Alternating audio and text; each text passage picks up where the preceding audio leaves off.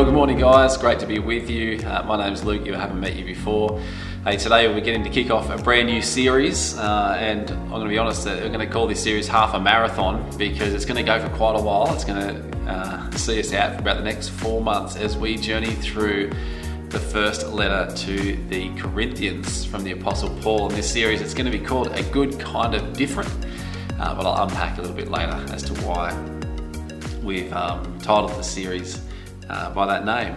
Look, firstly, I actually just want us to imagine for a moment the life and the journey of the Apostle Paul who wrote this letter. For those of you who might know this story well, that's fine. I just want you to try and imagine, put yourself into his shoes, try and capture what had gone on in his life and the journey that gets him to this point where he's writing these letters to these churches. So here we've got this man who really had one of the most dramatic conversions ever that involved having a personal visit from the risen Lord Jesus. As he was on his way, so Paul is on his way to a place called Damascus to persecute and imprison Christians, doing whatever he can to get rid of this new idea, this new wave of people who are claiming that Jesus had risen from the dead, that he was God's Messiah. And Paul's like, this is rubbish. He was a Jew and he just didn't believe this nonsense. He was making it his goal to wipe this cult out, and he gets his personal visit from Jesus. Now, Paul's commitment to stamping out Christianity was turned into an unquenchable life calling to share the good news about Jesus with others. Paul journeyed far and wide, traveling through many countries and cities, preaching the gospel, seeing people respond to the good news about Jesus, and then beginning churches all over the place. He would then often raise up leaders who would help oversee these new churches that would then allow Paul to move on and continue in his journey. Now, as these missionary endeavours continued, Paul would then write letters back to these churches that he'd often started to either bring encouragement or to add some teaching for them, or to bring a word of correction, possibly responding to some issues that were going on in these churches all around the place. Now, when we get to his journey in Corinth, and we actually read about this in the book of Acts. So if you look at the book of Acts, in chapter 18 is where we find Paul on his journey in Corinth. Now, Corinth, it was part of Greece. It was, though at this time when Paul was there, it was actually under the Roman Empire. But Paul had come there from Athens, about a 50-mile journey west from Athens, and he arrives in Corinth, and it was a big bustling, city, lots of trade happening there. And what Paul did when he first got there is he bumps into or somehow discovers this man called Aquila, who was also a Jew. And he got to know Aquila and his wife Priscilla, actually went and stayed with them and worked with them, because it turns out that Aquila and Priscilla, they were both tent makers by trade, which was the same trade that Paul had. So he stayed with them, he worked with them, all throughout the week. And then Paul's custom was on the Sabbath, he would go to the local synagogue, where different people would gather for religious purposes or to debate things or, talk about philosophy and all these different ideas. And Paul would go there and he would try and reason with them, doing everything he could to convince the people there about the good news of Jesus. So Paul continued on this journey. He was there for quite some time, and although he regularly met fierce opposition, many people became convinced by Paul's preaching and became followers of Jesus also. At the very least, Paul was in Corinth for about 18 months, most likely a lot more than that, and with a growing church now established, he was able to move on. I think his next place moving on from there was to Ephesus. Now, I just want you to stop and take this all in for a minute. It must have been absolutely incredible to be part of what God was doing, particularly in the shoes of the Apostle Paul. He is traveling around the place. His life is on the line. There's threats, there's chaos, there's, really full-on journeys that he was taking. And yet he's seeing God do remarkable things. He's seeing so many people come to new faith in Jesus, seeing churches started and planted all over the place. Paul was seeing amazing miracles, and I can't imagine really what that would have been like for him. Now, unfortunately for Paul, when he would receive updates from the different churches as to how they were going, it wasn't always positive. Now, that would have been incredibly difficult for him. Think of the efforts and the turmoil at times that he went through, labouring and putting his life on the line to share Jesus with others and to see these churches established. He'd get these reports back, and so often they weren't positive. And this is exactly the case with the church at Corinth.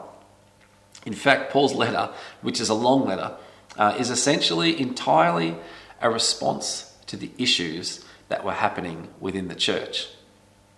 It would be interesting to imagine that was us, wouldn't it? Imagine what would it be like Paul's first letter to New Vine Church. What would the content and nature of that letter be? What a fascinating thing to consider. Well, there are actually plenty of Bible teachers who would describe Corinth as, very similar to our Western culture today. And there were certain similarities, as it was, a bustling city. There were great trade opportunities. There was a major port for goods to be transported. The city had a history of being, highly sexually promiscuous. There was a lot of immorality in that city, but it was a happening place. A lot of diversity there. And yes, there are some similarities, but I really, as we head into this series, I want us to simply recognise that this letter, it was written to a church in a very different time and place and culture, and the letter was addressing very specific problems within that local context. Now, absolutely, we need to learn from this letter. We need to consider what it is God might be saying to us in our culture and our setting today. But we also need to view it through the lens that it was originally intended for a different church. So let's read 1 Corinthians, these first few verses, which is really Paul's initial greetings. He says here in 1 Corinthians 1 verses 1 to 3, Paul, called to be an apostle of Christ Jesus by the will of God, and our brother Sosthenes. You can read about Sosthenes in Acts 18 as well, as a man by the same name that's most likely the same person.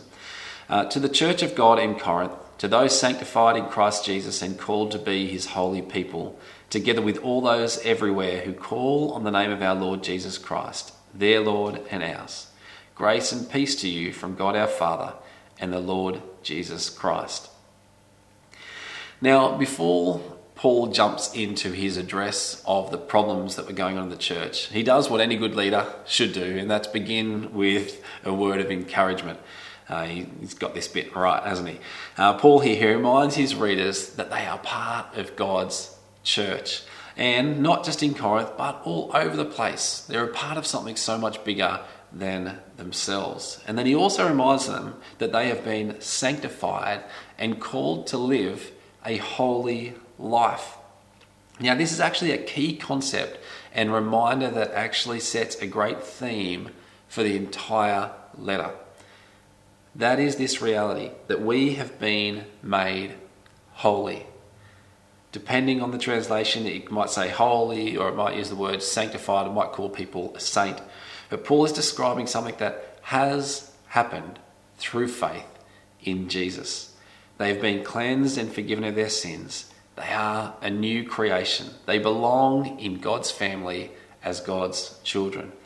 And this is all a gift of grace through faith in Jesus. I love how it describes this picture of being holy in Hebrews 10, and I read from verses 10 to 14. It says, "For God's will was for us to be made holy by the sacrifice of the body of Jesus Christ once for all time. Under the old covenant, the priest stands and ministers before the altar day after day, offering the same sacrifices again and again, which can never take away sins. But our high priest offered himself to God as a single sacrifice for sins, good for all time. Then he sat down in the place of honour at God's right hand. There he waits until his enemies are humbled and made a footstool under his feet. For by that one offering, he forever made perfect those who were being made holy." This reality is such an incredible gift. If you're someone who struggles with the guilt of your past, wondering if God could really accept you in knowing the things that you have done, please be reminded today that God doesn't look at you and see sin and shame. If you've put your faith in Jesus, God sees you as a saint, someone who has been cleansed from all sin and has now been made holy. For this reason, we have confidence to come before our holy God and come before him knowing that we have right standing and right relationship and can even be called friends with God. This is a wonderful truth that I want to make sure we grab a hold of. Now, one of the problems that Paul is potentially alluding to here is that the Corinthian believers, yes, they knew that they'd been made holy, but they were potentially using this as a license to live however they wanted, even dabbling in pretty horrible sin, maybe getting sucked into the culture of the time and place they were living in. What Paul is wanting them to remember is that not only have they been made holy, something that has happened, but they also need to continue being holy. I heard it described this way. It's like we have this idea of, positional holiness or positional sanctification.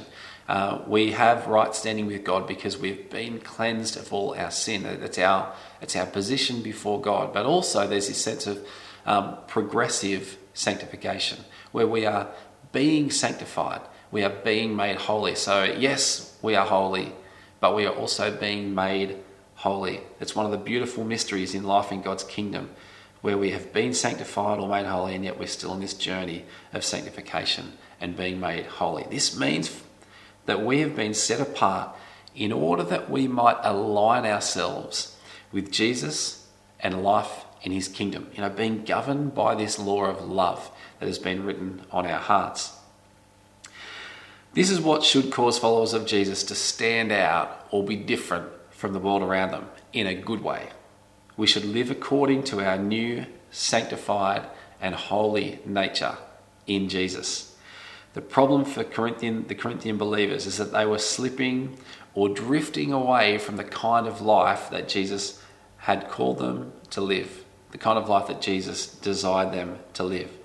They often had a tendency to actually claim this sense of lofty spirituality and superiority, and yet in moral practice, when it came to living it out, were often no different from the worldly culture around them, or even times where Paul actually said things like, you even are doing things that are shameful for those in the world, shameful for those outside of the church. So you can see there's a massive disconnect there between them understanding they had been sanctified and they had been made holy, but then living out, continuing in that holiness. So a good kind of different, this being the title of the series. It's because this is what Paul was really addressing in this letter. He's trying to help this church realize that the gospel and life in Jesus' kingdom should shift and influence the way we think and behave towards all areas of life. Paul actually gets super practical throughout this letter, addressing a whole bunch of different areas of life. Things like, looking at divisions that have been caused from people aligning with certain leaders and different ideas. Doesn't that sound like a picture of our society today? In the political climate that we're in, or different ideas within church, it causes great division because you're like, no, I think this way, you think that way. There's this huge division. Paul addressed things like, resting on human knowledge and understanding rather than trusting in God's wisdom and his power. He addresses sexual immorality. He talks about things like singleness and marriage and divorce, thinking of others before yourself.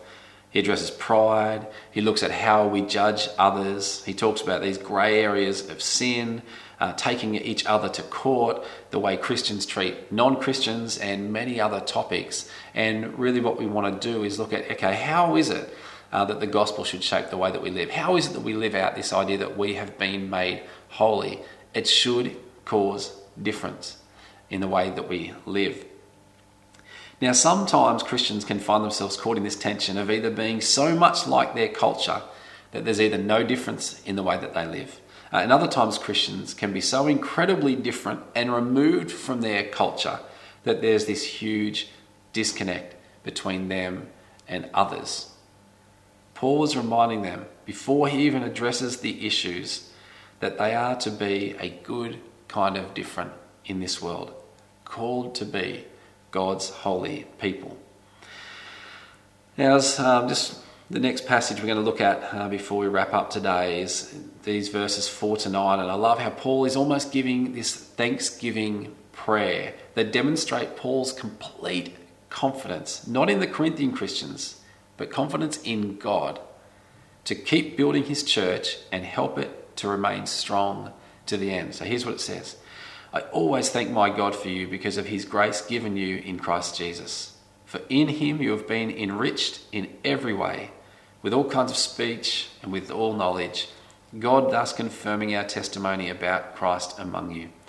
Therefore you do not lack any spiritual gift as you eagerly wait for our Lord Jesus Christ to be revealed. He will also keep you firm to the end, so that you will be blameless on the day of our Lord Jesus Christ. God is faithful, who has called you into fellowship with his Son, Jesus Christ, our Lord. Now, this is an amazing encouragement for us all.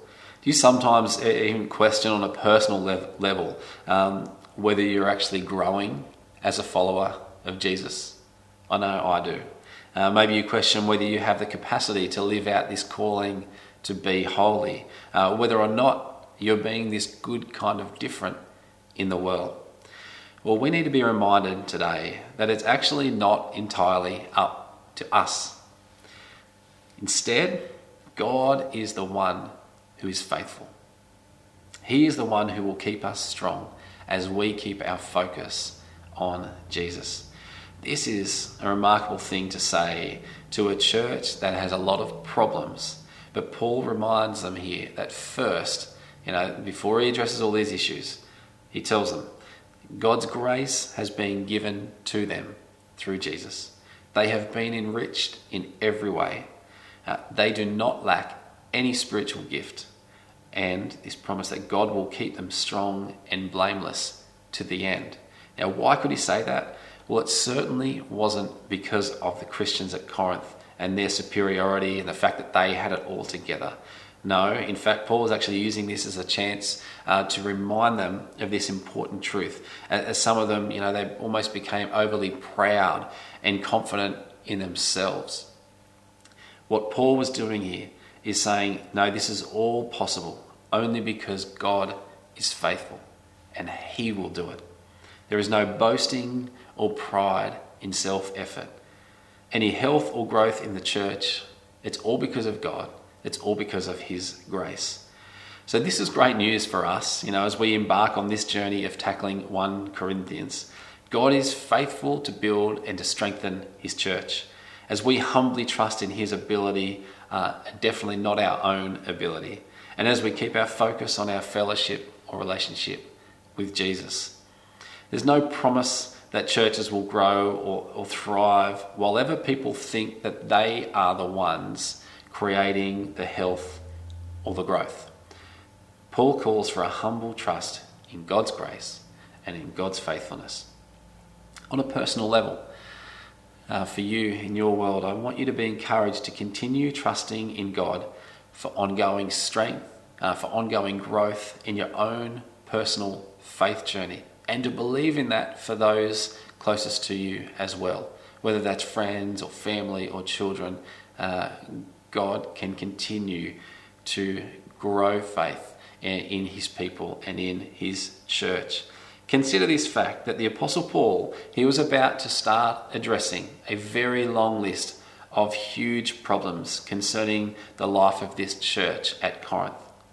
And yet here he is beginning the letter demonstrating such confidence in God's ability to strengthen and sustain them to the end. Praise God for that kind of faith and trust that the Apostle Paul demonstrated. May we too, embrace that and have that same kind of faith and trust in God to keep growing us and our families and our church. And it doesn't matter whether you've been a Christian for 40 years or for 4 days. This should be a great encouragement to us all, because as we continue our relationship with Jesus, we can trust God to grow and strengthen our life of faith. We have been made holy. We have been sanctified. So there is no shame or guilt in coming to God, who will continue the journey of sanctification and making us holy, allowing us to be the good kind of different to the world around us. Let's be that kind of people that live out who we already are in Christ. We have been made holy. We've been set free. And God will continue to grow in us and help us to live out this life of being a good kind of different to the world around you. God's working in you. God is working in His church, and He is faithful to finish the work that He has begun. God bless you guys.